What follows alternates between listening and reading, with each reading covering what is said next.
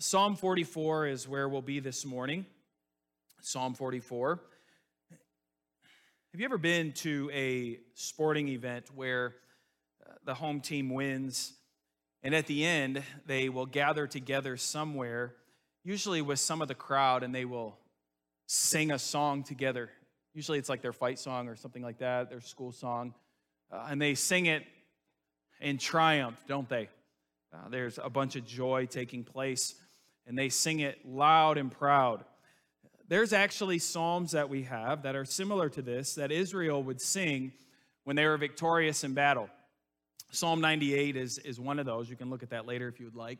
Psalm 98 is one of those that they would sing this victory psalm together of the good that God has done for them and letting them see victory over their foes or over their enemies. Yet, when we go to that same sporting event, as one team is standing with their crowd singing, there's another team with their head down, walking back to the bus, or whatever it might be. I always get so annoyed at my wife during March Madness, which is the college basketball tournament, which is my favorite time of the year.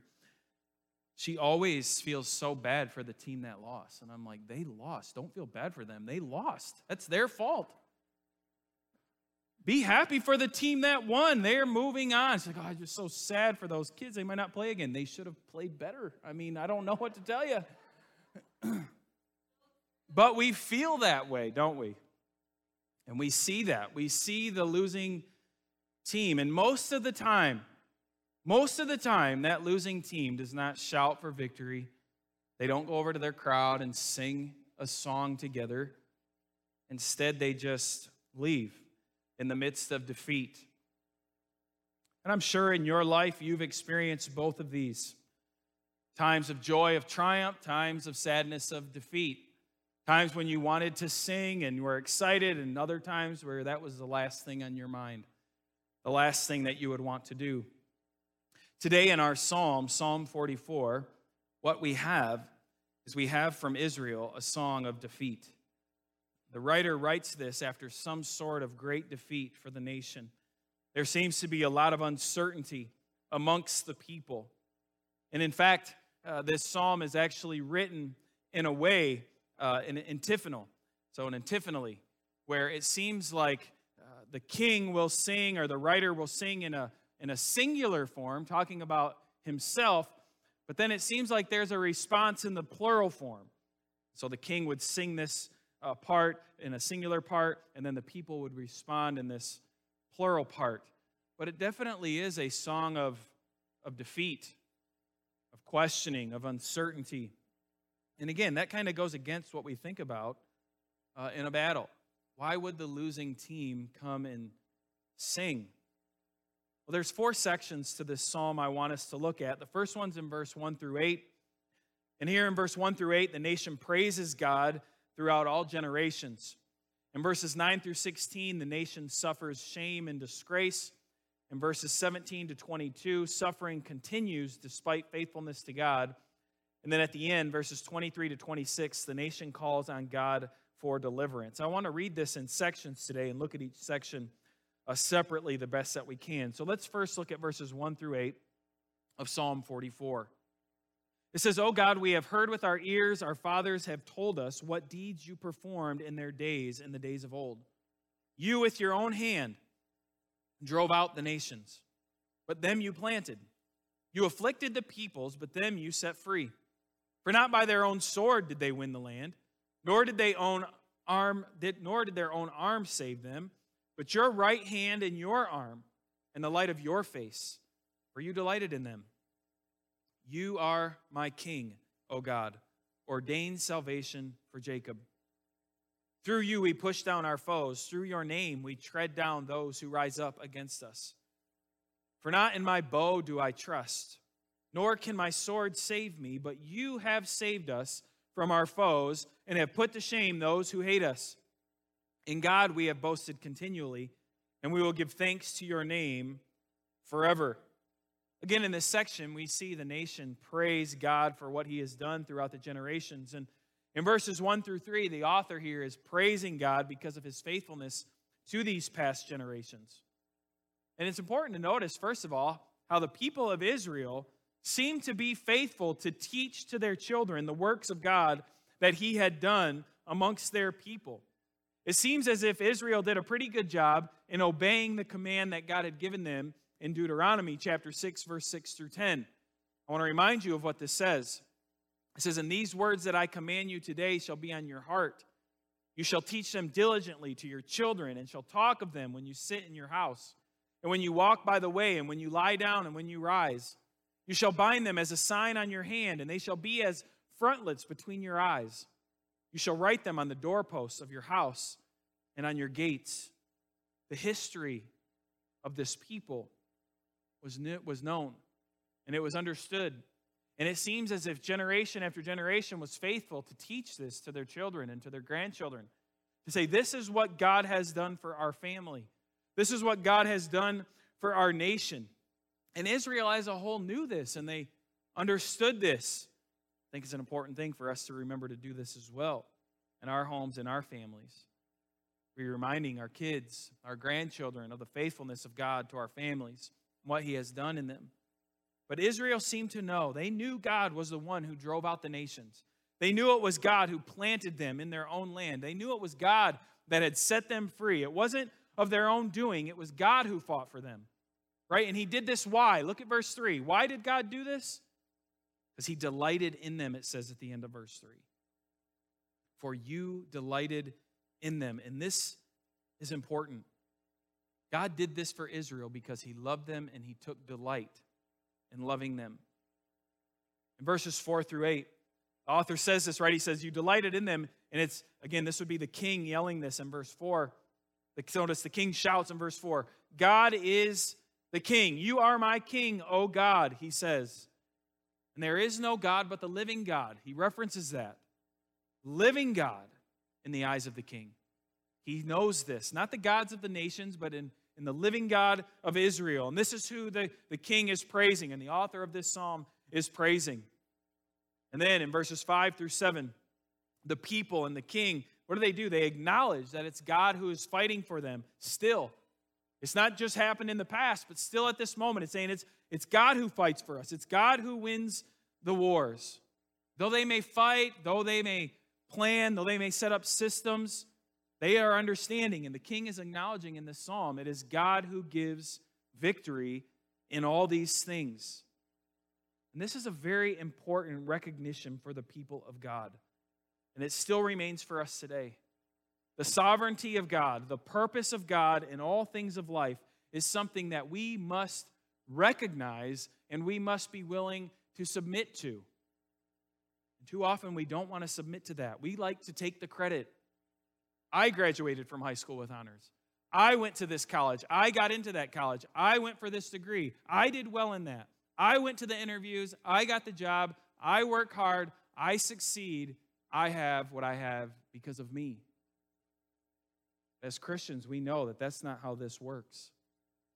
We know that it's God who gives all good things. Nothing good comes unless it comes from God. That is the only way. And so at any second, the whole systems that we set up, all the plans that we have can unravel in a moment. I mean, we even see this with Joshua as he's trying to conquer these lands. All it takes for them for a second is to trust in themselves. And what happens? They get driven out. And it's embarrassing. But it's because they started to trust in themselves. And so the writer here of this psalm is saying, we are not trusting in ourselves. We know it is you, God, who wins all the victories for us. And at this point in the psalm, in verses 1 through 8, it seems as if this is a psalm of victory, doesn't it? You might be saying, why were you talking about this as a psalm of defeat? In verses 1 through 8, this sounds fantastic. But what we're going to see in the next section is a dramatic change take place. And how can such a change take place? Well, it's important to remember that even during trials, during difficulties, during the struggles of life, God still deserves to be praised. And this is where this psalmist was. There was struggles going on, but yet he starts the psalm with praise and adoration of God. He remembers the goodness of God in the past, even though he might not be feeling it in the present. But he knows that God is good, and he wants to remind the people of that. He wants to remind himself of that. And so we must be willing to do the same, even during the darkest of times, committing ourselves to praise and to worship God. I was thinking about that as we sing this song. How great is our God? It's a question. How great is our God? And as you sing that song, maybe some of you, and what you're going through in your life right now, you might be thinking, I don't know if it's that great. Others, maybe things are going good right now, and you think God is great. You sing that, how great is our God? And you're thinking, He is awesome. But others could struggle through singing that because of just circumstances in life and things that you're going through. I want you to know that that's where this psalmist is as well. So let's continue on, verses 9 through 16.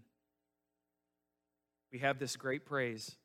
Verse 8, in God we have boasted continually, and we will give thanks to your name forever. Verse 9, but you have rejected us and disgraced us and have not gone out with our armies.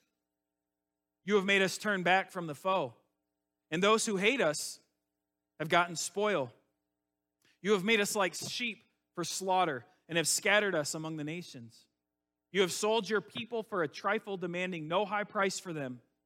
You have made us the taunt of our neighbors, the derision and scorn of those around us. You have made us a byword among the nations, a laughingstock among the peoples. All day long my disgrace is before me, and shame has covered my face. At the sound of the taunter and reviler, at the sight of the enemy and the avenger. Here we see the shame and the disgrace of a nation. And this dramatic shift of mood, the psalmist points to God, what? For their current position in life. He's just laying out before God what is going on. And I tried to write these down and summarize them the best I can in this list that he puts here. But the psalmist says they've been disgraced. Their armies are deserted by God. Their enemies have taken their spoils from them. They are like sheep for the slaughter, scattered amongst the nations, sold for a low price and enslaved with no cost whatsoever, taunted and scorned amongst their neighbors. They are a laughingstock among the peoples, disgraced all day long, and shame covered in front of their enemies over and over and over again. What a horrible list to describe your life. What a horrible list to describe your situation, your circumstances, the way you view how you are at this moment. And all of this, notice, the psalmist contributes to who? To God.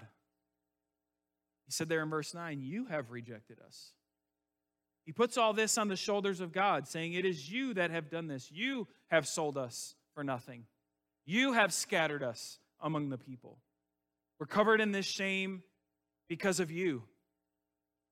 And the question that lingers, and the question that maybe lingers in some of your minds today, is why would God abandon us?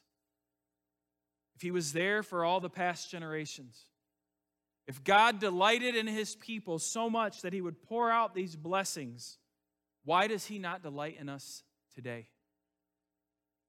Where is the same delight that they got to live in, that they got to feel, that they got to experience? Why don't we experience that? What is it? And how can we experience it? This is the question that the psalmist is asking. This is the question that maybe you are asking. It's almost as if the psalmist is asking the exact same question that the ungodly were asking last week, if you remember in Psalm 42 and 43. Where is your God? Remember, that was the question the ungodly asked to the godly. Where is your God when you're going through this? And it seems as if this is what the psalmist is asking of himself now, and what the nation is asking. God, where are you? In past generations, you proved yourself. Where is it today? The answer would seem to be, at least in my mind, well, God is punishing you for sin. God is punishing the nation for sin. We know that this is what God would do with Israel over and over again. They would not keep their part of the covenant. God would discipline them and then draw them back to Himself over and over again. Because we know this was God's covenant. If you obey my commands, I will be your God. And so maybe what's happening is they're not obeying Him. Maybe, finally, All of their sin has caught up to them. Maybe that is the answer. Well, let's see what goes on in verses 17 to 22. The psalmist says, all this has come upon us, though we have not forgotten you, and we have not been false to your covenant. Our heart has not turned back, nor have our steps departed from your way. Yet you have broken us in the place of jackals and covered us with the shadow of death. If we had forgotten the name of our God or spread out our hands to a foreign God, would not God discover this? For he knows the secrets of the heart. Yet for your sake we are killed all the day long. We are regarded as sheep to be slaughtered. It's amazing. The psalmist cries out, we're asking this question, why is this happening? And again, my mind goes to because you're sinning. But the psalmist cries out here and says, it's not because of sin that we're facing this.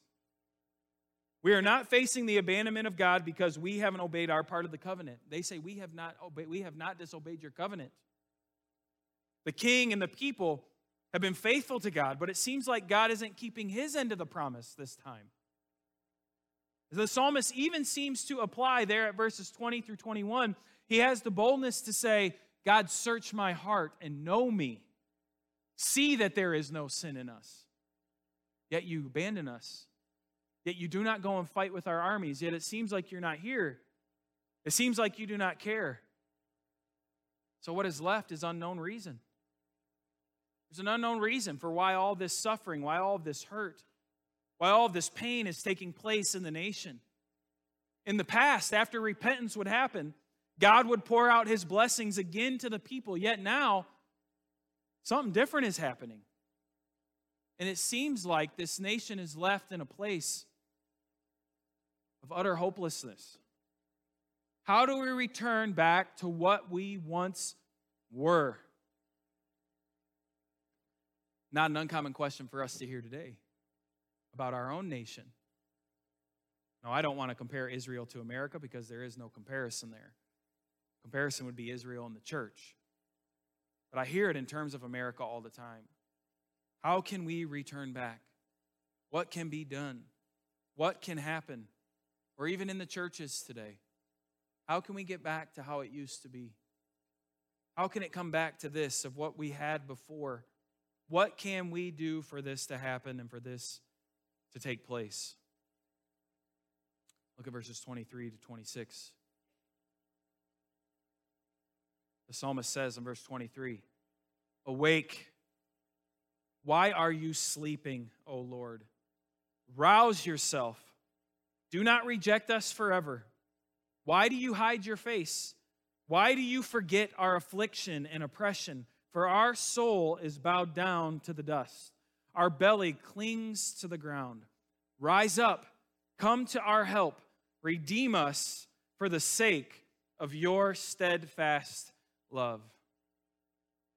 In the midst of hopelessness, in the midst of a time when it feels like God is not around, what do the people of God do here? They call on God. This psalm does not end in the way we would want it to.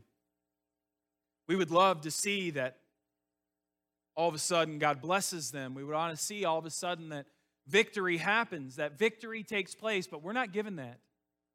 All we're given is that in the midst of this hurt, in the midst of this depression, in the midst of this anxiety, all this stuff that this nation is facing, all we get at the end is for them to cry out to God even more. We see no results in the end. We're left with the horrible anguish and pain for no real good reason. We don't hear God speak and say, it's because of this sin. See, with Joshua, you remember, I mentioned Joshua earlier, but you remember they had a great defeat, and what was it? There was sin in the camp. And all of a sudden, it got found out, the sin of Achan. Oh, he stole when he was told not to do. This is why we've been defeated. They got rid of Achan, got rid of his family, got rid of the stuff, and then what happened? Victory. Good moral story. Hey, we see results. At the end of Psalm 44, there are no results. It's just the people who feel abandoned and hopeless. Yet in the end, what they do is they still cry out for God. That phrase comes up again at the verse 26. Redeem us for the sake of what? Of your steadfast love. Your covenantal love. Your promises. The only thing that the people of God know to do in this moment is to cling to the promises of God. That's all that they have. They don't have answers for their problems. They don't even have a solution for their problems. The only place they know to go is to the promises of God and his steadfast love. Do you remember the hymn, Standing on the Promises of God? I remember singing that hymn so many times. There's a line in that hymn, it says, standing on the promises that cannot fail. When the howling storms of doubt and fear assail, by the living word of God, I shall prevail, standing on the promises of God. That's what this nation is doing at this moment. All they have to do is stand on the promises of God. All they have to do is look at how God has been faithful in past generations, because at the moment, they just don't see it. At the moment, they've just been defeated. They've just been crushed. They've just been destroyed. And that's all that they're feeling. That's all that they're experiencing. That's all that they understand. What do we do at times like this? Now, this is a psalm for a nation, so I don't necessarily want to just put it to yourself as an individual. That was last week. But what do we do as a people of God when we're left with no answers? God, why does it seem like the world is turning against us? For so long, we lived with such peace and relative acceptance and, in fact, encouragement to be the people of God in the place where we live. But now it seems as if everybody's turning their back against us. It seems like the simple, basic things that we always stood for that seem so simple to the outside world are being pushed against. And, in fact, we're even being called someone who hates people because we stand on your promises. God, where are you? God, why is this happening? Why is this going on? We try to be faithful. We try to read your word. We try to be in church every week and worship you with fellow brothers and sisters. We're doing our best to teach our children your ways, but yet it seems as if everything is falling apart. Have you heard that before? Have you felt that in your inner being? Have you felt it deep down? Maybe not for yourself as an individual, but for the church as a whole? Or maybe the church feels this way, as Psalm 44, as the writer would write. What do we do? Well, the conclusion of Psalm 44 is our same conclusion. The only thing we have is to continue to stand on the promises of God, even when our answers are not ever given to us. Even when we may not understand what is happening and what is going on. And so when we look at this psalm, what does this psalm do for us today? The Israelites were confused, weren't they? Because they were not sinning, yet they were hurting. Well, there's a couple things. First is this. Israel was sinning. They can declare all they want that they were not sinning, but sin was in their camp for sure. They were not guiltless. And they could not stand on that. And neither can you or I. We all have sin in our life. We all have struggles that we do, and we always will. But yet, that doesn't necessarily mean that we're not doing our best to be faithful. And so no doubt Israel probably was trying their best to be faithful. At least that's what the king is declaring here. That's what the people are singing back. We're doing our best to be faithful to you. Do you not see this, God? We do have to always recognize there is sin in our life, and we cannot get to the point. Don't let us get to the point as a church or as individual Christians to think, God, you owe me this one. No. God owes us nothing. We owe him everything because he's given us Jesus.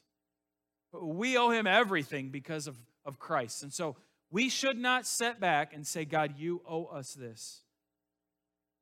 But secondly, I'm reminded of what happened in John chapter 9, verses 1 through 7.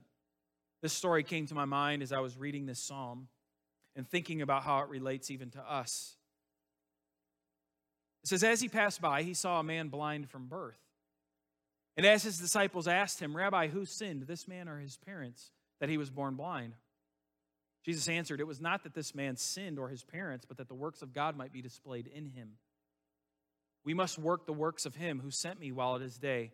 Night is coming when no one can work. As long as I am in the world, I am the light of the world." Having said these things, he spit on the ground and made mud with his saliva.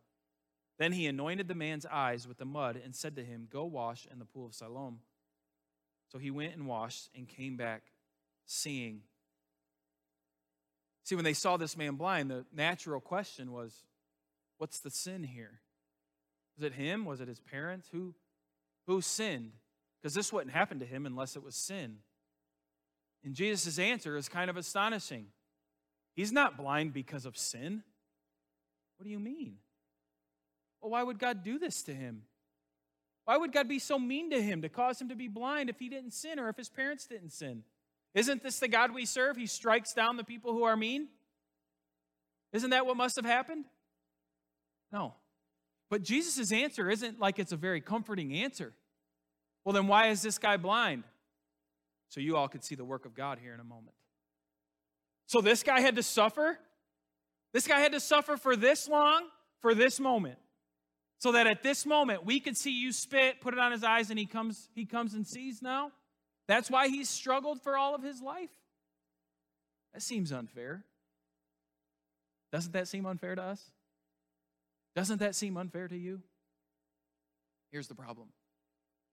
When it seems unfair to us, it's because we think we are the most important thing in this world. This guy was not the most important thing in this world. You are not the most important thing in this world. I'm not the most important thing in this world. The most important thing in this world is that God gets the glory that he is due at all times. And for this man, it meant for him to be blind for a while. Now, he got his sight back, which was a blessing, which was a praise to God, which was an amazing miracle. But maybe, just maybe, the difficulties that we face right now, that you face as an individual, that we face as churches, maybe the difficulties we face at this moment is so that God gets glory, so that God's name can be known amongst the nations, so that God alone can be praised. Maybe what we're facing right now at this time is because we've been selfish to try to take all the glory. Maybe God is trying to redirect our focus, trying to redirect our attention to what really is important. I was also reminded of 2 Samuel chapter 22, verse 31. This is also quoted in the Psalms as well. But this is a good reminder for us as we face difficulty. In 2 Samuel 22, 31, it says, "This God, his way is perfect. The word of the Lord proves true. He is a shield for all those who take refuge in him." I think today we struggle with the sovereignty of God and we struggle with the plan of God because we don't always like the plan of God. But that's not our call. I would have loved probably to be born in the 60s-ish. Be raised in church. Be a part of a church that just seemed to be booming. Where everybody seemed to go. That was like the thing to do, was to be a part of church life. To me, when I look back at those times, and some of you lived through those times, but to me, it seemed like an easy time to be a Christian. Now, you're laughing at me, I know, because that probably doesn't exist, the easy time. It seemed a lot easier to fill pews. It seemed a lot easier to get volunteers. It seemed a lot easier to share the gospel with your neighbor. They weren't going to be so mad about it. But yet, in God's great plan, I was born in 1982. I missed that time. I wasn't there for that. And I could get frustrated about that. I could say, man. But the fact is, God's plan is a perfect plan. And I read that because, and I want us to know that because I understand when you walk into this room, when we all gather in this place, we hopefully all gather for the same purpose, to worship God, but we all come in here different. You face things this week that I haven't faced. I've faced things this week that you have not faced. We've all went through different things, different life circumstances, all these different stuff. But yet all of it has been a part of God's plan. And whether my week has been horrible and disruptive, or whether my week has been great and just overflowing with blessings, I still, as a believer, have to say what Samuel says there: this God, his way is perfect. It's perfect. And that's really what the psalmist of Psalm 44 is trying to get across. Life is horrible. We're doing our best to obey the commandments that God has given us, yet we are defeated in battle after battle. We are scattered amongst the nations. We've been sold into slavery. There seems to be no hope at all. God, will you wake up? God, will you rouse yourself up? Will you stay true to your covenantal promises, your steadfast love? And we get that answer in Romans chapter 8. You see, as people who've been through the Old Testament, we've been through the New Testament, we live after Christ has come, Christ has died, Christ has rose again, Christ ascended on high. We've been given the Holy Spirit. We live through all of these things. We now, as the privilege of the New Testament church, get to look back and to know this truth. And we have the New Testament given to us, which sheds light on so much of the Old Testament for us. And this is one of the passages that does this. In Romans 8, chapters 31 through 39, I read these all the time. And it's just fitting here because it's quoted in Psalm 44. What then shall we say to these things? If God is for us, who can be against us? Now stop there, because this is what Psalm 44 is all about. Everybody's against us. The whole world is against us, and we constantly lose. We constantly fall. And Paul's going to have the gumption here to quote this psalm here. But this is why. What then shall we say to these things? If God is for us, who can be against us?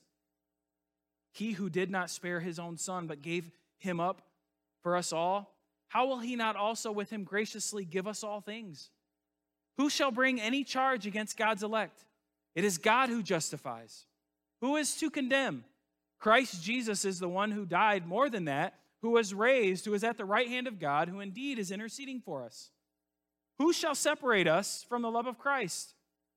Shall tribulation or distress or persecution or famine or nakedness or danger or sword? As it is written, for your sake we are being killed all the day long. We are regarded as sheep to be slaughtered.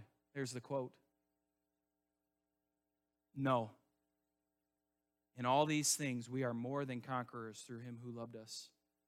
For I am sure that neither death, nor life, nor angels, nor rulers, nor things present, nor things to come, nor powers, nor height, nor depth, nor anything else in all creation will be able to separate us from the love of God in Christ Jesus our Lord. Now, before you try to tell me that we as a church have it worse than Paul and the church had it then, let me stop you. Because for another few centuries, it was illegal to be a Christian. These people were killed all the time. They constantly went to the stake for Jesus. They constantly were seeing their relatives being destroyed. They constantly were being pushed aside by family members because of their new faith in this Jesus. If anybody knew what hurt and pain and could relate to Psalm 44, it was the man writing this. Yet he takes Psalms 44 and he takes one of the most difficult verses in Psalm 44, for your sake we are being killed all day long. Where are you, God? We're being killed all day long. Do you not see your people being destroyed? Paul's response is, no. In all these things, in death, in persecution, in famine, in struggles, and whatever it is, we are more than conquerors. Why? Because God has answered with his steadfast love in the person of Jesus Christ. He's given us everything we need. You see, the Old Testament, they didn't have Jesus yet. And they're saying, God, where is your steadfast love? And this is God's answer. It's in my Son, Jesus. And we have that. So you and I, today as believers, we cannot quote Psalm 44 the same way David did as he was writing this psalm. We cannot say, God, where are you? Because the answer is clear. As a believer, God is in you. As a believer, nothing separates you. No matter what we face as a church, no matter what we face as Christians, that is nothing. We are more than conquerors because of Jesus and what he has done. You see, to the world, they're winning. They're starting to encroach on the walls of the church. They're starting to scatter the sheep, right? People are running kind of frantic. That should never be the state of us as believers. Nothing can stop us. Nothing can separate us from the love of God because Jesus has done it all for us already. And we must cling to him. We must trust in him. We must put everything on him each and every day. And worship him and serve him and honor him and give him glory. That's what this psalm points us to. It points us to Christ. You remember last week I said as I read these psalms, remember that Jesus knew these psalms, that Jesus would sing these psalms, and that Jesus would teach these psalms. And at the end there, when the writer in verses 23 through 26 says, "Awake, why are you sleeping, O Lord?" You picture Jesus reading this in the synagogue. "Rouse yourself, do not reject us forever. Why do you hide your face? Why do you forget our affliction and oppression? For our soul is bowed down to the dust, our belly clings to the ground. Rise up, come to our help, redeem us for the sake of your steadfast love." And see Jesus saying, I'm awake. I'm here. And pretty soon you're going to see me rise up. I'm going to conquer all this. I'm going to conquer death. I'm going to conquer hell. I'm going to conquer sin forever. Forever. God heard you. God hears you. God loves you. God sustains you through the power of Christ. I don't know who needs to hear that this morning, but I'd have to think it's some of us today. God loves you so much, church, that he sent his only son into this world to die for you. For you. Don't let the insults, don't let the persecution, don't let the embarrassment of this world shame you into thinking that God is gone and God does not love you. That is a lie from Satan. God desperately loves you so much. He loves you so much that his son would die in your place. And because of that, we are conquerors, more than conquerors, because of the love of God in our life. Let's bow together, let's pray. God, I thank you for this psalm. God, while it's difficult to read, I can't imagine being in the place of King David and that nation and what they were facing. Their nation being scattered like sheep to be slaughtered, imprisonment, slavery, shame and guilt all the time, seeming to have no answer. God, I'm thankful today I can read that in light of Christ and know that he is the answer. So God, I pray that as a church family, we would hold on to that. God, I pray that other churches would as well. Not just Monroe Missionary Baptist Church, but all the believing churches who've trusted in Christ, who've been saved by your grace, that they would hold fast to your promises, to your steadfast love that remains on your people. God, help us to not be ashamed of the gospel, to understand that it's the power of God that works in our life to save us, and that it can save others as well. And so, God, help us to be faithful. That even though the world pushes against us, to respond back to them, not with hatred, but with the love, with your love, telling them that while you're enemies of God, rebelling against God, know this: Jesus died for sinners, and you too can be saved by his grace. By faith, you will believe and trust. God, help us to not be ashamed of that message. God, I pray for the Christian in here this morning who feels so beaten. Maybe it's because of things in their life that have happened, I don't know. Or maybe it's just because of the general struggles that we face in our world. God, I pray that you would rouse their spirits, where maybe they would cry out and say, awake, O God, where maybe they would be woken up. You would help them to see the truth of your word and what you've done for us in Christ. And they would stand on the shoulders of the cornerstone, knowing that they cannot be shaken, they cannot be removed, they cannot be destroyed, because they are not the ones that hold themselves up. It's you that has them in your strong right arm. So God, I pray that this morning this would be an encouragement to them, to those who need it. God, I pray for those people here this morning who are not your children. They haven't by faith trusted in you. God, I pray that they would. They would see it's a losing battle in this world. That sin will be dealt with one way or the other, either through the blood of Christ or through the wrath of God for eternity. And so God, I pray that you would open their eyes to the truth of the gospel message, that they would trust in Jesus for the forgiveness of their sins. And God, again, help us as a church to hold fast to your promises and your steadfast love. God, as we sing this song here at the end, as always, we want to worship you in singing it, but we also want to respond to your word now that we've heard your word preached. I pray that we would respond how we should. God, for some, maybe instead of singing, they need to pray, seek forgiveness of sin, or come to you for something. God, for others, maybe it is the singing. They need to praise you and to worship you. God, just help us to respond how we need to. Now we ask in Jesus' name, amen.